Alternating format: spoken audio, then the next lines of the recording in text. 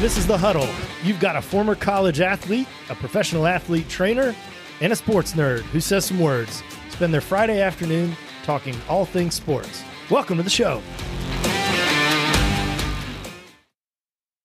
All right, welcome back to a very special holiday episode of The Huddle. I am your host, Spencer Huddleston. Boys, I'm too excited. I don't even have an intro joke today. It's just good to have the band back together.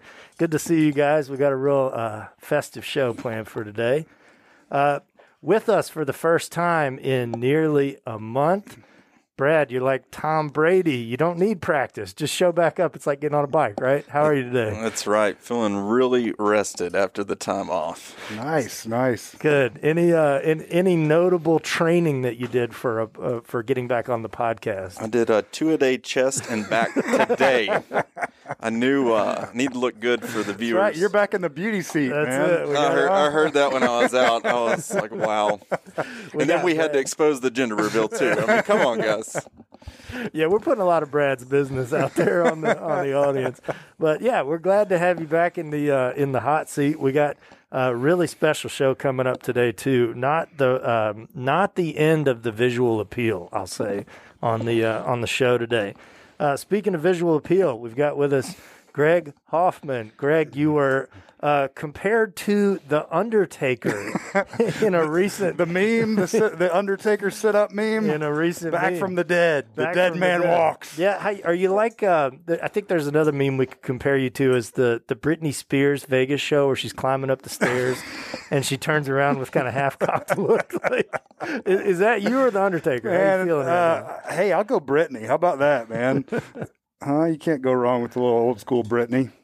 Well, welcome back to the show. Glad to have everybody back. We're super excited for this week. We've got, not only do we have a great week to talk about the NFL, to talk about sports around the world, we've also got a really special country club segment on the Masters with producer Leighton.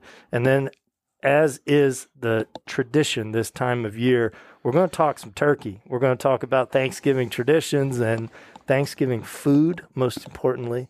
I'm going to have a lot of fun on the show today.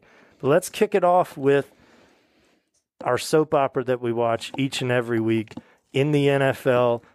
Greg, you said it. We need to have a constantly fluctuating power rankings of the NFL because we can't seem to figure out who's on top here. Got to be written in pencil because it's changing every week, literally even as the weekend unfolds. So, you had the Cardinals riding high with the Hail Murray game. Then they show up last night, play the Seahawks, and Russ was cooking last night, and Kyler's back to middle of the pack after a 4-day run of being. Are you throwing him out that early? No, they're an interesting team. That's one that I think it's early. I think give that whole team another year to gel, get some more pieces on defense, and they will be one that's in the upper echelon next year. Yeah, we're seeing the potential they've got. Murray, obviously, the leader, so we just need some more pieces. But Brad, you were a buyer really early on in that Kyler Murray, DeAndre Hopkins relationship. What is it about those two? Even in the loss on Thursday, I mean, the last couple of weeks that they've had has just been fantastic. I always viewed, I guess, where we watch him 2 times a year. Hopkins is one of the best receivers in the league. I remember a couple years ago him playing the Titans and almost set an NFL record for receptions. It felt like just dominating, and he's just a force to be reckoned with. I like Murray's scrambling ability, so that's always going to, open up options for downfield play and opportunities for Hopkins. I do want to break down that Hail Murray. It was triple coverage. I mean, DeAndre Hopkins, no doubt, one of, if not the top receiver in the NFL. But here's the thing. You hear about his hand size and just how he swallows up balls when he catches it. There was a cool stat that somebody posted that had the breakdown. Hopkins, height, vertical, and hand size. Hopkins, 6'1", 36-inch vertical, hand size of 10. They broke down the other 3 defensive backs that were in on the play. Nobody taller than 6 foot. Nobody had a taller vertical than 33 inches, so 3 inches less than DeAndre, and then the hand size. So by my simple math, Hopkins beat those defensive backs by 4 5/8 inches on the jump. Give him a science. There you go. There you go. And in plays like that, and you always, you've seen him played 1,000 times. But what jumps out at me, and what jumped out to me last night on the other side of the ball with DK Metcalf and Russell Wilson, it seems like the top echelon players, especially at the wide receiver position, are just incredible at improvising after the play. And you see Hopkins, Brad, and you see DK Metcalf. It's like we saw two of the best at their ability to keep plays alive like that. Yeah, I think you're spot on with that. I've always been a Michael Thomas fan as well, and the same attribute you speak of right there. Going back to what Greg was saying a minute ago, does that 4 inches really make that big of a difference? I would always think in football it's more about timing. Well, it's timing, but I mean, if you're all jumping at the absolute peak to try to high point that ball, I mean, there's your hand, your height, your vert, and your hand size. I mean, that's 4 5/8 inches right there. That's all it took. The other cool thing, and I didn't even notice this, I for whatever reason we got that game last Sunday. And, I was watching that game and saw the play unfold live. I didn't catch it until last night, but the Murray piece of that play was even impressive. That's not any kind of design. He drops back, gets some pressure, flushes left, has harder pressure as he's getting to the sidelines, lets it go, gets hit, and he's watching that play like behind the plays happening behind him, and he's watching it on the Jumbotron. I didn't catch that until last night when I watched it again. But to have just an incredible play like that, the career-defining moment, and you don't even see it with your own two eyes. You're watching it on the screen. I thought was pretty cool. I mean, it was spectacular, and like you said, I mean, inches clearly matter in a game like that, and with two athletes like that. It's just neat to see the bleeding edge in the NFL, the difference between what, of all these people who are all spectacular athletes, how to see someone who truly stands apart like DeAndre Hopkins is just, it's incredible to watch. I couldn't put really solid sports takes on there because I was too busy trying to make a do inches matter joke that was appropriate for radio. That's what she said. I just sat over here in silence. Yeah, just waiting on that. The other big topics of the NFL, as we've talked through this week, one of my favorite characters to follow is Ben Roethlisberger. It is just hilarious to me. There's really no take here. It just makes me laugh that Ben Roethlisberger asked his head coach if he could remain on COVID protocol, even though he's no longer tested positive, just so he could have 2 less practice sessions. I mean, here's the thing: that last game, I guess, going on 2 weeks now. He gets banged up. His both knees are hurt. He's limping to the locker room. He comes out, playing very gingerly, not very mobile. Has the week and is in COVID protocol, doesn't practice, and comes out and he's the same Big Ben that he's always been. So I go back to the Titans here earlier in the year. They're on COVID protocol shut down. They go out and play one of the best games of the season with no practice. So I think we're on to something here. So maybe it's just like the old Allen Iverson thing. We're talking about practice. It's like myself with podcasting. I'm coming back hot today because I've had 4 weeks off. Just wake up and you've just got that excellence right there, ready to go. That's hilarious. And I think, Roethlisberger is a funny example, but honestly, I mean, objectively, I feel like there may be some truth to it. Like, you look at Drew Brees getting hurt, quarterbacks that age, like, do you really need to, other than timing issues with the wide receivers, is there a need? Yeah, it's all game planning and getting that in, and when you've been in doing it as long as he has, I don't even know what year in his career. My guess is he's somewhere in his 12th, 13th year. Let's look it up real quick. Could be longer, but it's just get the game plan in, and you've already mastered that. So I think it's all about being able to recoup, because again, he's still banged up from his elbow injury last year. Yep. I mean, he's still not the same player. So I just any time that he gets 17th season, drafted 2003, 2004. Yep. Bummer. Almost 8,000 passing attempts. So he's got tons and tons and tons of reps. He's played even longer than what I had the mental note of 12 or 13 but years. But to your point, I mean, he feels like an institution. He feels like someone who's been there absolutely forever. a team that it feels like has been forever since they have been good, despite their strong start. We've actually got two of those here. Greg, you are obviously a Chicago Bears fan. After a 5-0 start, what's happened to these Bears? They are a historically bad offense, and Nick Foles got that gig with that comeback win against the Falcons, but that has just been an absolute one anomaly in his career, in this season, that he's not that quarterback that can put it on his shoulders and get it done. And the Bears don't have enough weapons around him. They are literally historically bad. Every offensive category last in the NFL right now. So they have a strong defense, and they're just wasting now 2 years of a strong defense on really poor offenses. And frustrating. I think it's time. It's time for GM and head coach. Nagy's only been there a few years, but it's time. It's time to clean house and right the ship. Brad, a similar team that jumped off to an incredible start, Tennessee Titans, losing 3 of their last 4. Also, what's going on with this Titans? It's the exact opposite of what Greg's saying. You've got the 6th best rushing team in the NFL. I mean, an 11th best offense, but it's our defense, and then our kicking game has cost us 2 games possibly. Yep. We could have been the team that took down the Steelers.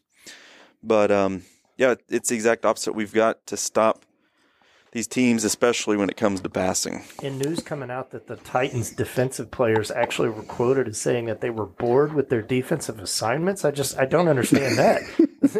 Bored of chasing them to the end zone? Like, I don't know what they're saying is going on schematically there. It seems like the Titans really need to put a defensive coordinator in place. I think that may be part of the problem too. I think, it didn't solve anything on the Bears front, but I think it's rare that you can get that head coach that can separate those head coach responsibilities and also call the plays either on offense or on defense. I think that's something that you can't have it both. You can't have it both ways. I mean, you can argue Andy Reid, but he's had a lot of help over the years. I mean, when Nagy was there with him, and now Eric Bieniemy, strong quarterback. So it's how much of that plays into it. But I just think it's kind of we had the discussion a couple of weeks ago about head coach and GM. I just don't think you can wear both hats effectively. But you look at Vrabel, and you would think with him coming from more of a defensive background, it would be the defense that's solid with the offense struggling instead of the other way around. And that happens often, it seems like. It seems like Matt Patricia went through that. I mean, at the college game, it seems like Jeremy Pruitt's going through that. Those are problems that seem to be prevalent where – and to me, that seems like that's what gets a coach fired too. When you fail at the thing that you were hired to come into the organization to do – to me, that's a bad sign. Well, you've had 2 pretty high-profile free agency acquisitions too, with Vic Beasley and Clowney. And Beasley's been cut and has moved on, and Clowney is, we said it here at one of the early shows. I mean, Clowney he's not the big pass rusher that you think he is, but he's a great run defender. But they're needing help getting to the quarterback. Once you get that pressure, everything else kind of falls in place from a defensive perspective. Yeah, you look at Clowney, and he had his best year ever under Vrabel. Mm-hmm.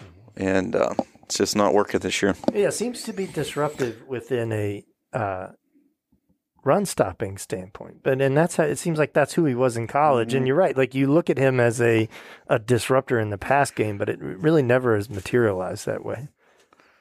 Yeah, an interesting take on both of those teams, and I think both will have continued tests over the next couple of weeks. Obviously, the Titans playing the Ravens this weekend. I mean, they're going to know immediately if that slide continues. I saw an interesting stat about Mike Vrabel. I want to say it was with greater than 10 days to prepare, including off-season starts. Vrabel is something like 9-1 or 10-1 in those games, so seems to prepare well. Hopefully that means good things for the Titans this week. You look at the Ravens, though, and this is a revenge game. Yep. So, I don't know. We had that discussion last week with your brother of Lamar, and they took the L last week against Belichick, but it was a game Lamar played played well. I mean, he threw almost 300 yards, ran for almost 100 in a freaking monsoon. Yeah. And, again, I just don't – he doesn't have the weapons, but I think, again, Brad, to your point, revenge game. I mean, that's coming off that loss. I see the Ravens taking this one. There are a couple key defensive pieces out for the Ravens on their D-line. So Tennessee may be able to run the ball and control the clock, but I see the Ravens in that one. It'd be a fast-moving game, too, I think, and obviously a wake-up time for the Titans defense.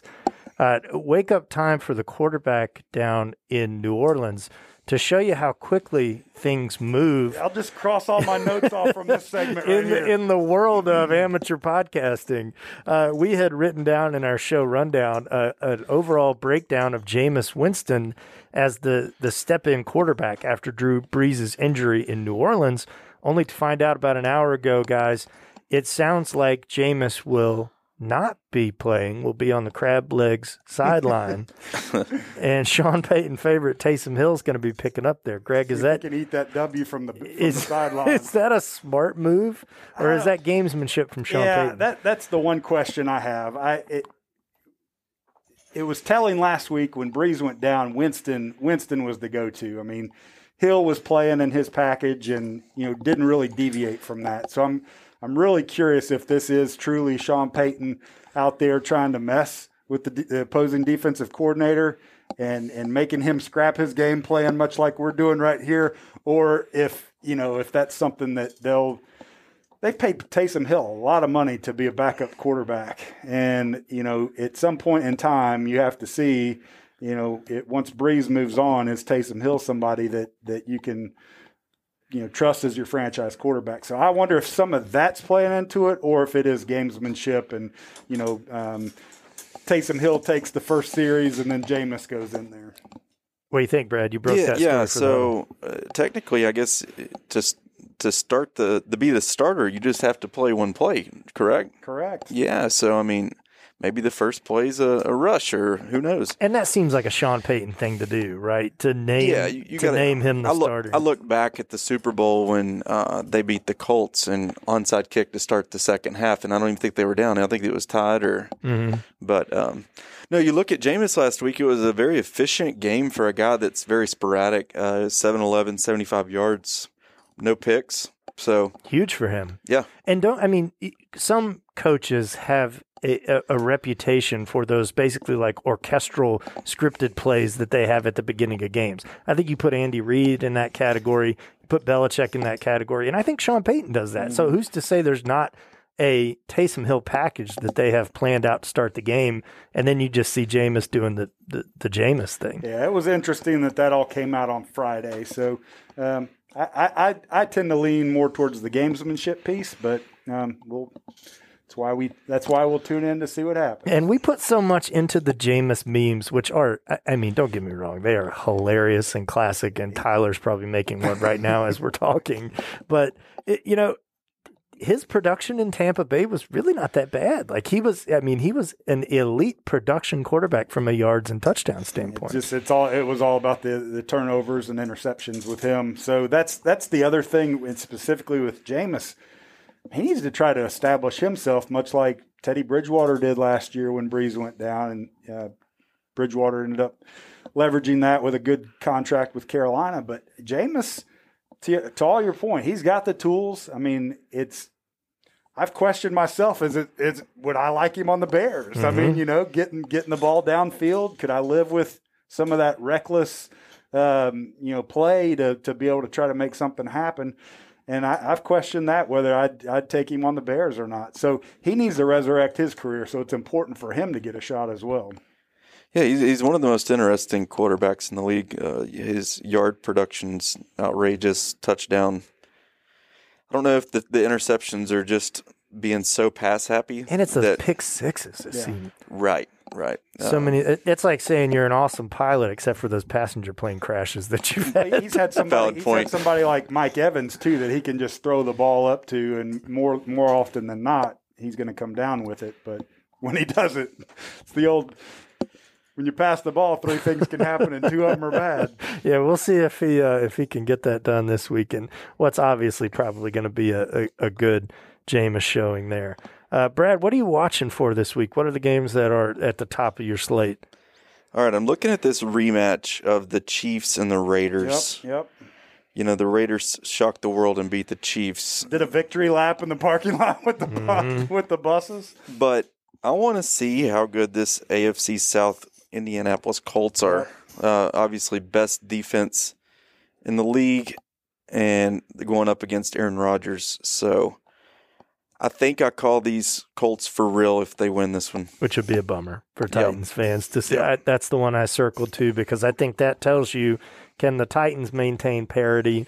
Is the AFC South have another contender in the Colts who, I mean, I hate to say it, but they've had a lock on that division for some they've been time. playing good football. They got beat by the Ravens a few weeks ago after controlling that first half, and then Lamar kind of did a little more vintage Lamar in that game. But, those are the 2 games that I saw. We talked about last night's game was a good game.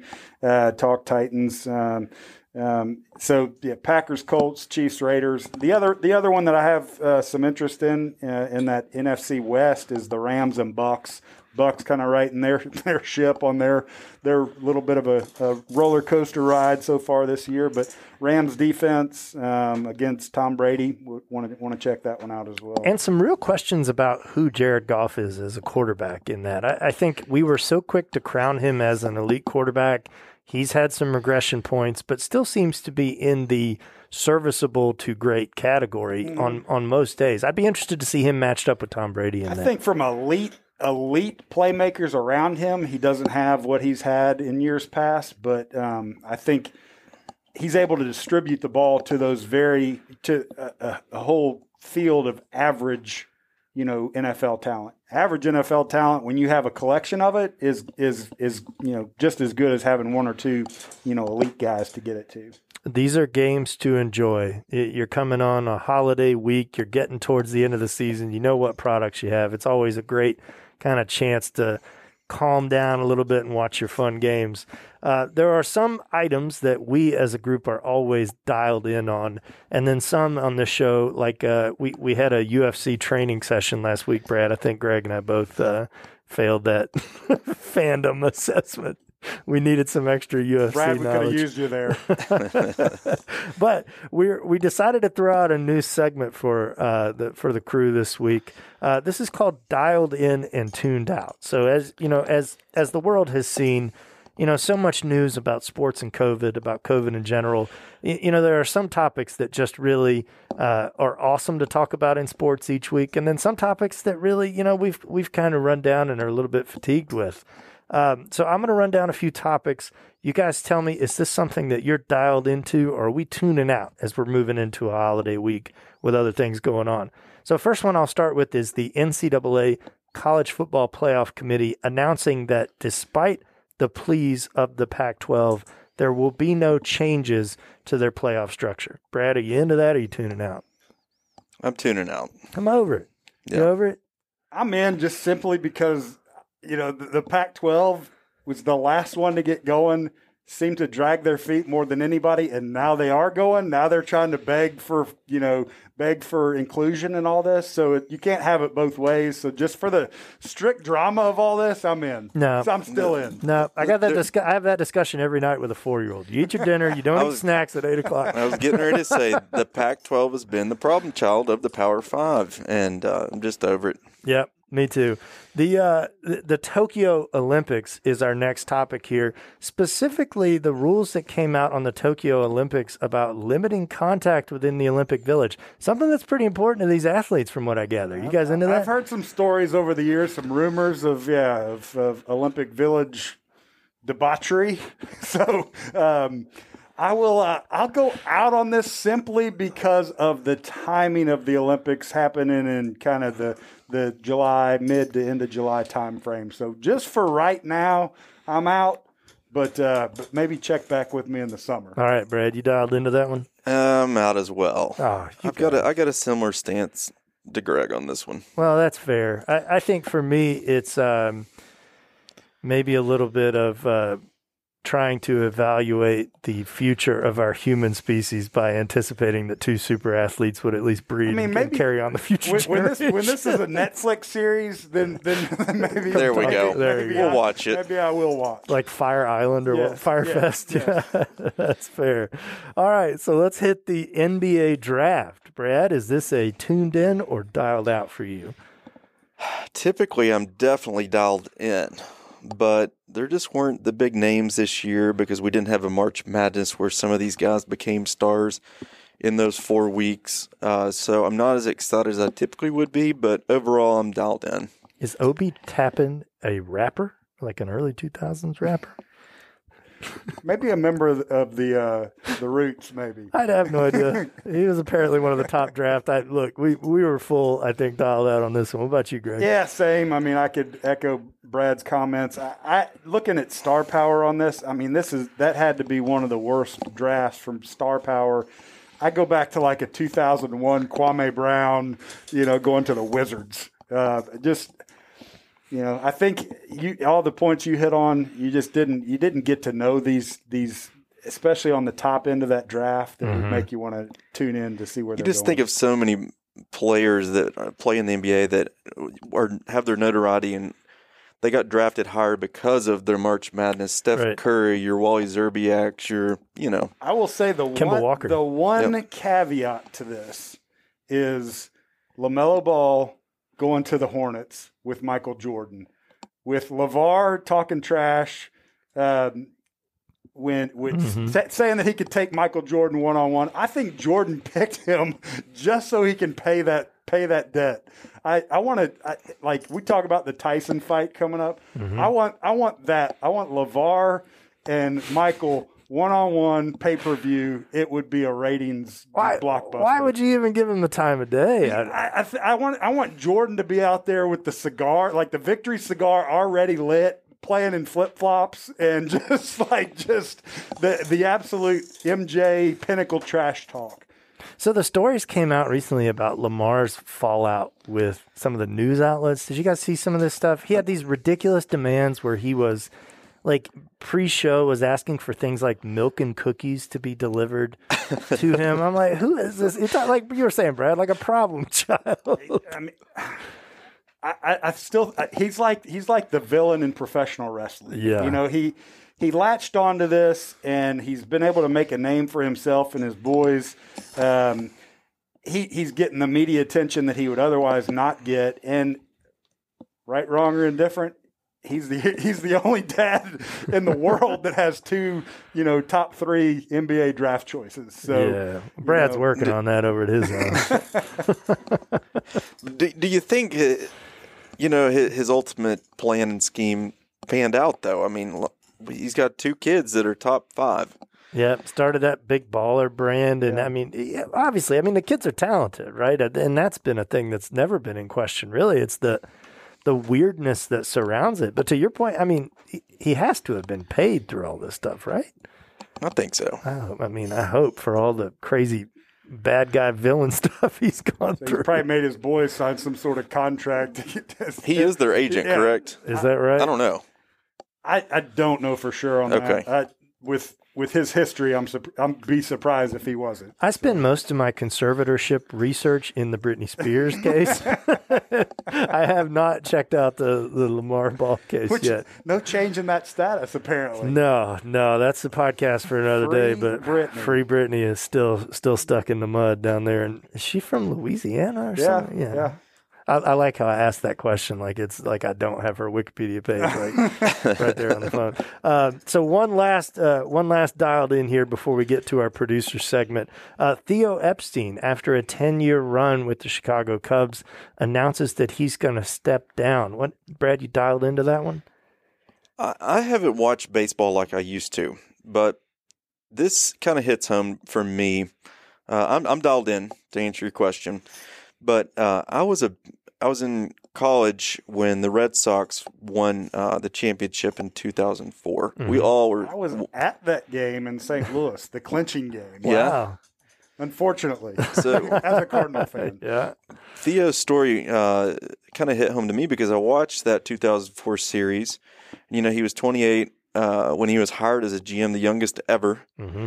And then not only that, but he brought the Cubs back to a championship team. So you've got two historic teams that one guy that's probably in his 30s has brought back to the pinnacle of the sport. Two of the marquee franchises in baseball, historic, successful, but historically bad in the playoffs, not being able to get it done. And to be able to, kind of take the curse of the Bambino and the whatever the Cubs curse was with the goat and everything. So to have that on your resume is pretty special. At 40, 45, what else is there to accomplish? And to say, I think that's part of the question is he's made it known since he joined the Cubs that was a 10-year plan. And the rumor is now that he wants to be commissioner of baseball. Is that, Greg, are you hearing the same thing? I have heard those rumors. And I'm in on this as well. Again, Cardinal fandom, I think that will make the Cubs weaker in the short term. So I like that from a Cardinal standpoint. But two, he's got the Chicago roots. Can he be the Bears GM? I think that's the other question. Can he be the Bears GM? Would he cross into another sport? I said, let's just wipe the slate clean with Pace and see what Theo can do. Has that ever happened in professional sports? I don't know. In these days of analytics and everything else. We'll get our research department on that one and check. But, that has to be, you would think, at least from a business standpoint, Brad, that something like that, the assets, the value of the assets, the approach to how you manage the organization, to me, it wouldn't matter if they're playing. It's no different than these venture capital firms that, buy businesses and that's apparently right. And it's apparently that business mentality that got both the Red Sox and the Cubs to that point. High value deals that he made across the way. So, yeah, I think we're universally dialed into that one. I'm interested to see what the brainchild Theo Epstein does next. Just get his brother Jeffrey figured out. Just kidding. There's not a relationship there. So as we awkwardly move on from murder and Sex Island, let's bring Leighton, our producer, on for a segment that we are going to call the Country Club segment. For those on the Facebook Live, you can see Leighton joining us here as though he has just left a lacrosse banquet. Leighton, welcome to the show. It's good to be here. I just renewed the lease on my Audi. It took me a while to sign the papers. So, hey guys, what's up? Good. So, how many layers do you have on? I'm very warm. It's hot in here. Is this a Friends episode? That is 3 shirts. Could you be wearing any more clothes? 3 button-ups. I think 3 shirts and a coat here. But I wanted to pull off the right look for the Country Club Sports Report. So. That's it. And he left your mirrored sunglasses over there on the desk. I did. We got comments flying in here. I was worried because as we sit here in the studio, I see your back, and I kept thinking, do you have an injury? Is that like a neck brace? I kept seeing the white and the blue. It's just another the layer. Aqua. I said, I don't remember you talking about your neck hurting or anything. No, that is a popped collar. You pop down here, and you got it double popped. Freshly popped as hard as you can pop them.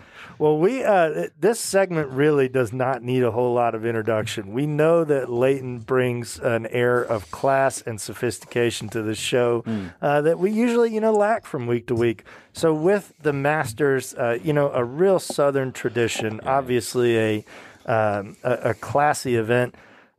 Leighton, the floor is yours. Tell us about your experience with this Masters in November. Well, I'm going to break it down for you a few ways. I've got some tournament highlights. I've got some storylines running in the background. And then what I call the big story, which is a rabbit hole that I fell down, a little bit of Masters trivia that blew my mind. Maybe this is common knowledge, but it blew my mind. So I'm happy to share that with you. Masters recap, obviously, world number 1 Dustin Johnson ran away with it. First green jacket for DJ and a tournament record low score. Did any of you guys get a chance to have it on at all? Yep. Yep, cool. I had it on once Tiger started fading a little bit. My frequency of flipping back was not as often. I told Spencer to leave me out of this one. Shamefully, I did not watch 1 minute of the Masters. Much like my UFC discussion from last week. That's it. Everybody has the stuff they're into. DJ broke the tournament record by 2 strokes, which was a tie, 18 under, a tie held by Tiger Woods and Jordan Spieth. So two very elite golfers. A lot of people say that you'll never see 20 under on Augusta again because they played it in November when the course is softer, easier to play. So you kind of wonder if there's going to be a little asterisk on that one in the record books. But I don't know. What do you think? You think that one gets an asterisk or not? We've talked about this on the college and all sports. I think you got to play the cards that you're dealt, and that's count it, right? You're able to have the event. It doesn't matter when, and you look at all the surrounding factors on this one, and absolutely. And you would think I'd highlight it. I wouldn't asterisk. There's probably objectively less pressure, too, when they're standing in a tee box and they don't have 200, 300 people standing around them also. So I would say yes and no. Like, I would say the crowd is the patrons, as they call them there, they're a player there. Like, they're a factor. And so it gives energy and it takes away energy. And it's very much a part of what's going on in the player's mind. DJ, though, won this thing. It wasn't, nobody gave it away. Like top 10 finishes from JT, Rory, Rahm, Brooks, all right there. But never really in the hunt. Like DJ was firmly in control of this thing. And so I did say one of the highlights, too, was the course itself. You'll never see Augusta the way that you saw it the other day. Like you'll never get to see those camera shots because from now on they'll have patrons in there. Typically, that's the high maintenance part of the year in Augusta too, right? Don't they do a lot of planting and stuff this time? We're really getting into home and like garden the day section. they break down the Masters, they're already going to work on stuff. So, patrons always part of the story. And what I liked is you got to see parts of the course that you'll never see. A couple other storylines though. Tiger was back as the defending champ, which sitting here at 44 years old, same age as Tiger, like that makes me really happy to say. Been watching Tiger win for a long time. He was never really in contention, but some fireworks on the back nine Sunday when he carded a 10 on the par 3 12th hole. That's my kind of golf. Right. I wrote a joke about a lot of strokes, but I'm going to leave it out of the podcast today. Incidentally, the par 3 12th is where last year he stuck the knife in the neck of Francesco Molinari, who was, they were kind of going back and forth. But that's really where Tiger moved into contention last year. What happened on that hole? I didn't get to see it. So he put 3 balls in the water, which is not good. Yeah. You play a little golf yourself. Little 10 cup action. Oh, yeah. I mean, I saw the box score. And so what's really amazing, though, is like this stuff never happens to me. Well, for this reason, is his first tee shot, he put it up there, and it simply spun back into the water. So if you play like the rest of us with no spin on the ball, you're fine there. So, but still, I don't know that I could not get a 10 there. So I'm just counting one or two over at that point and just moving on. Yeah, just move on. Yeah. Just move on. Another. Go ahead. I don't know if you're going to cover it or not, but how Tiger finished out.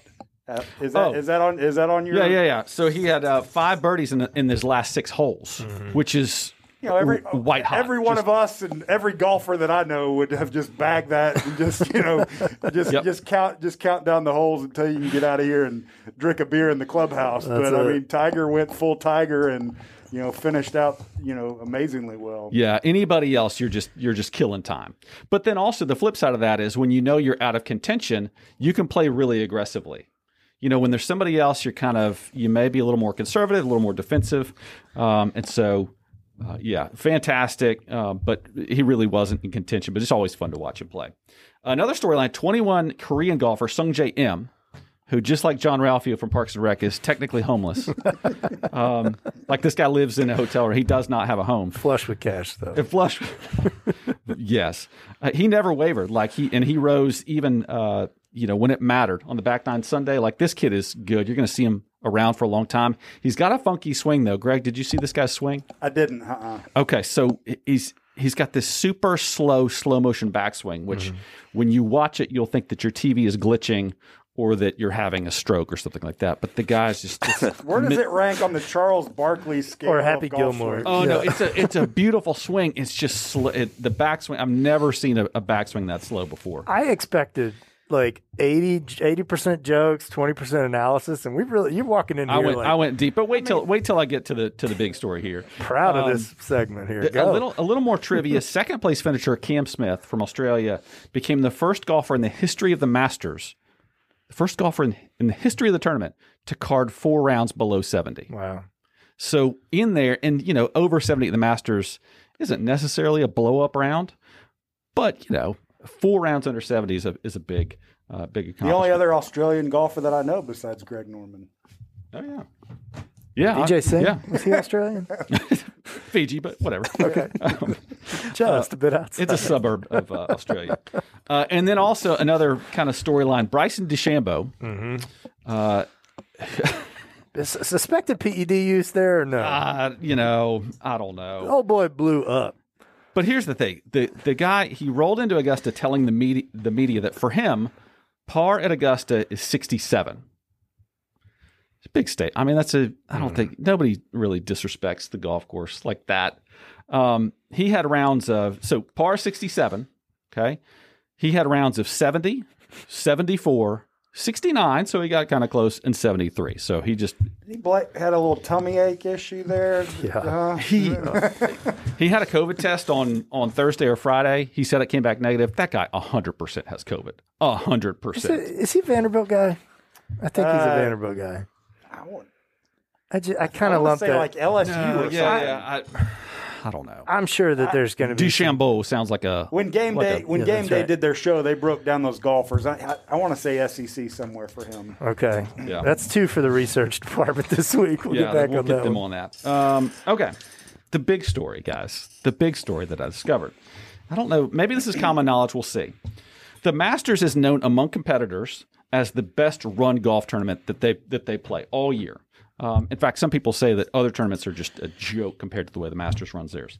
TV broadcast is much the same. Well-oiled machinery, iconic broadcast.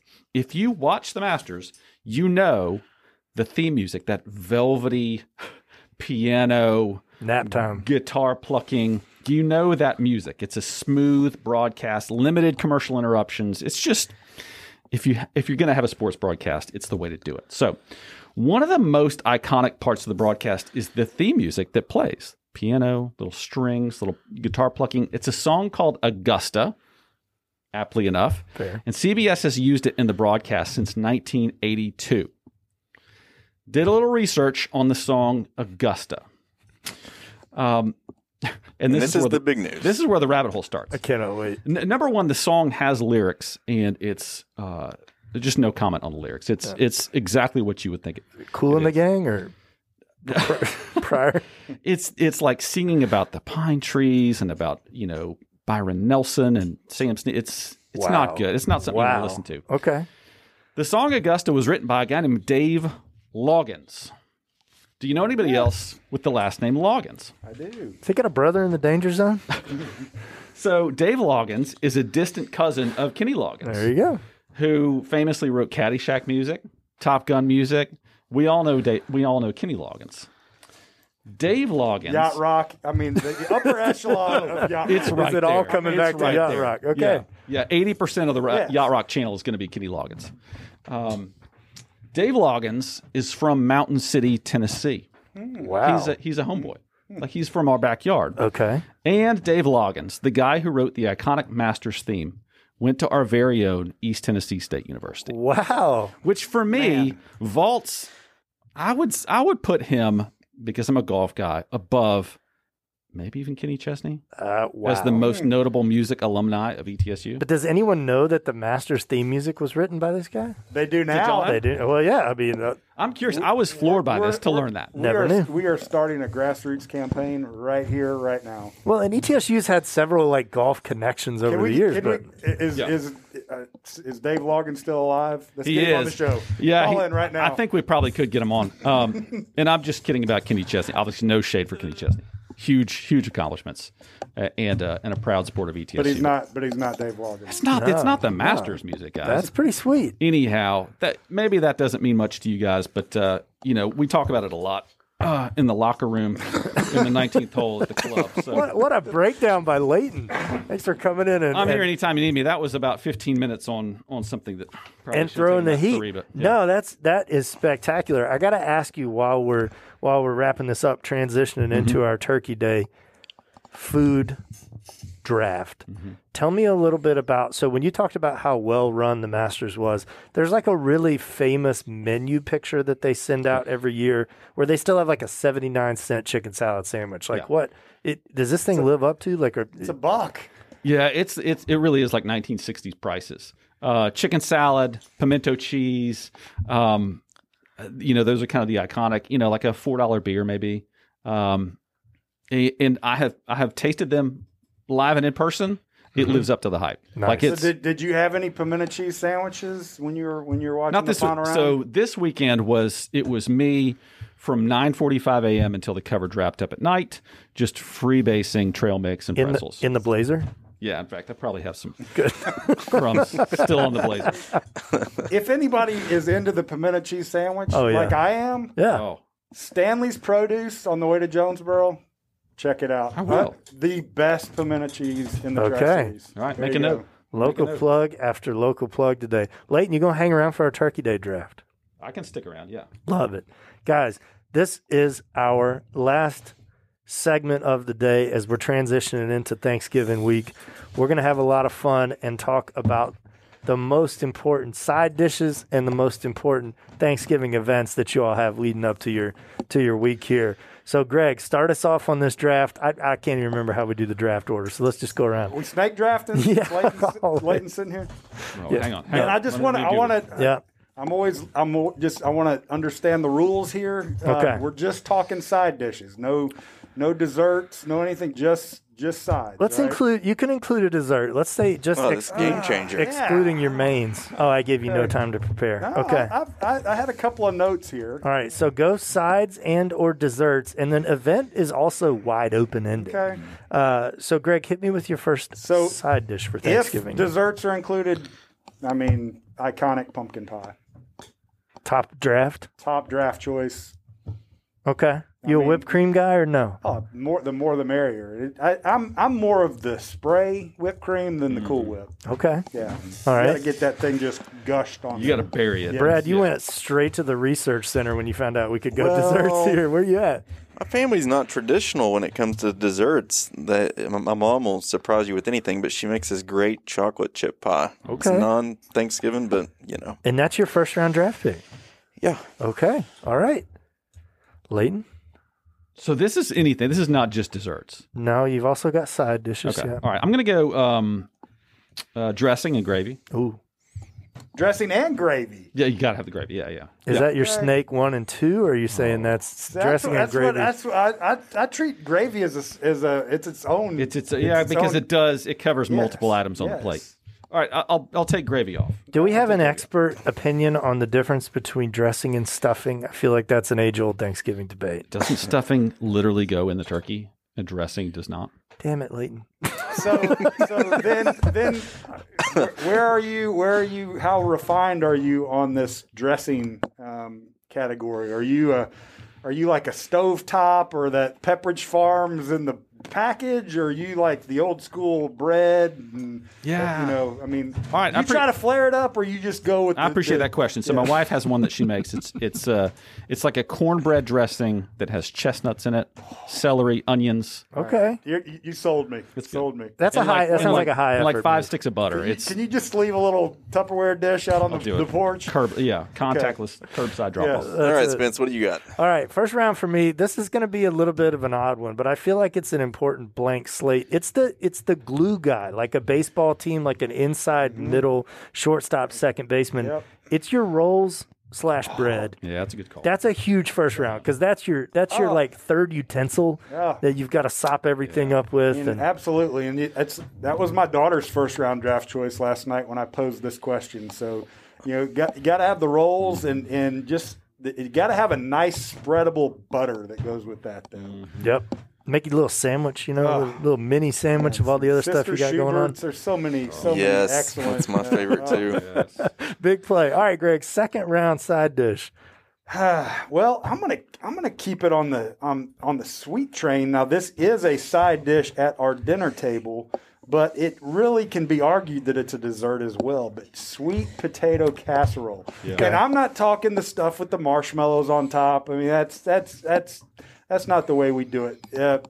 My wife has had a recipe over the years. It's got some crumbled nut topping on it, so Okay. it's legit.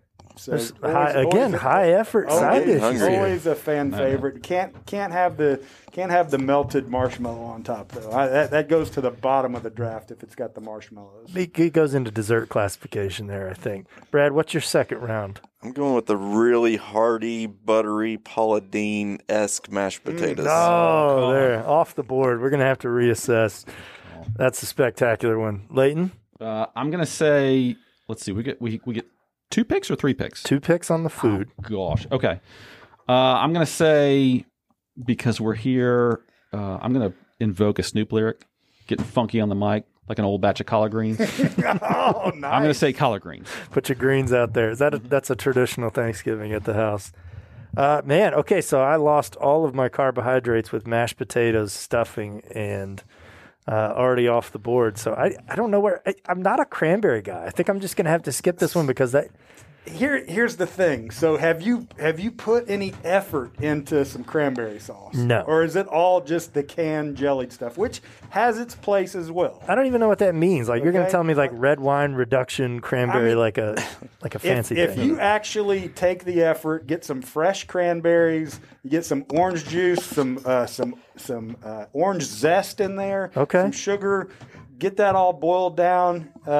You will change your opinion on cranberries. There is clearly a level of Norman Rockwell work that's going on at the Hoffman House. That Hey, I mean, offensive linemen love to eat, right? And to eat, sometimes you got to cook, that's right? good work. That's good work. I will chime in and say I'm team can. I'm team. See, that's the Team stuff. Pan. I right like it both ways. It's Yeah. got its spot. Yep. That's kind of the easily spreadable. It's got the texture of that. It's got its place. That's underrated, but it will change your opinion of cranberry sauce when you do it homemade and do it the right way. It just doesn't add any. I mean, to each their own, I guess. Doesn't add anything. Hit me with, Greg, your number one top draft Thanksgiving Day event at the Hoffman House. I mean, I'm going with the old standby, but I mean, it's watching Cowboys and Lions football. I mean, that's they're not very good. Constant this year. classic. Silver and blue.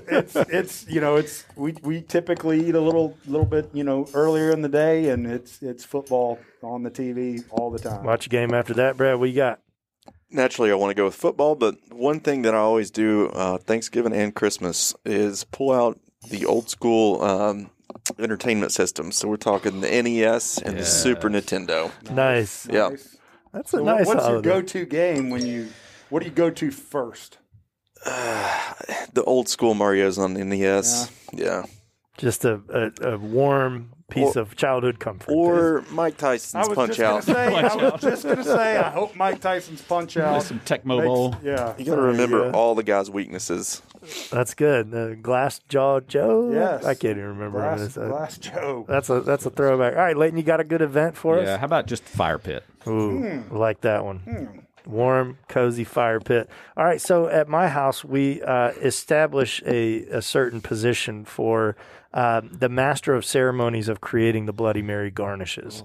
So that's a real key job because you have to have an understanding that you got to put the pickles with the all the different pieces that go on the And it's toothpick got to there. have you got to have the appetizer segment there. That's goes it, in the Bloody and that's a Mary. different job than the Bloody Mary bartender, which takes a different skill set and a heavy hand. So that's one of the top over at our spot. Greg, you got any more? So I failed in my research here, but are we having a Macy's Thanksgiving Day parade? Canceled. Is there canceled? I think so. Yeah, I think it's Wow. Yep, Wow. Bummer. bummer. So That's a good one out there. Most years. that was mine. That's that kind of early day before football starts, as you're kind of doing some of those prep things for the cook that takes a little bit longer in the day. Little hype program. Always got the Macy's Thanksgiving Day parade on. Brad, you got any other good ones? No, just watching football, in that food coma. That's it. A little nap in the middle of that football game.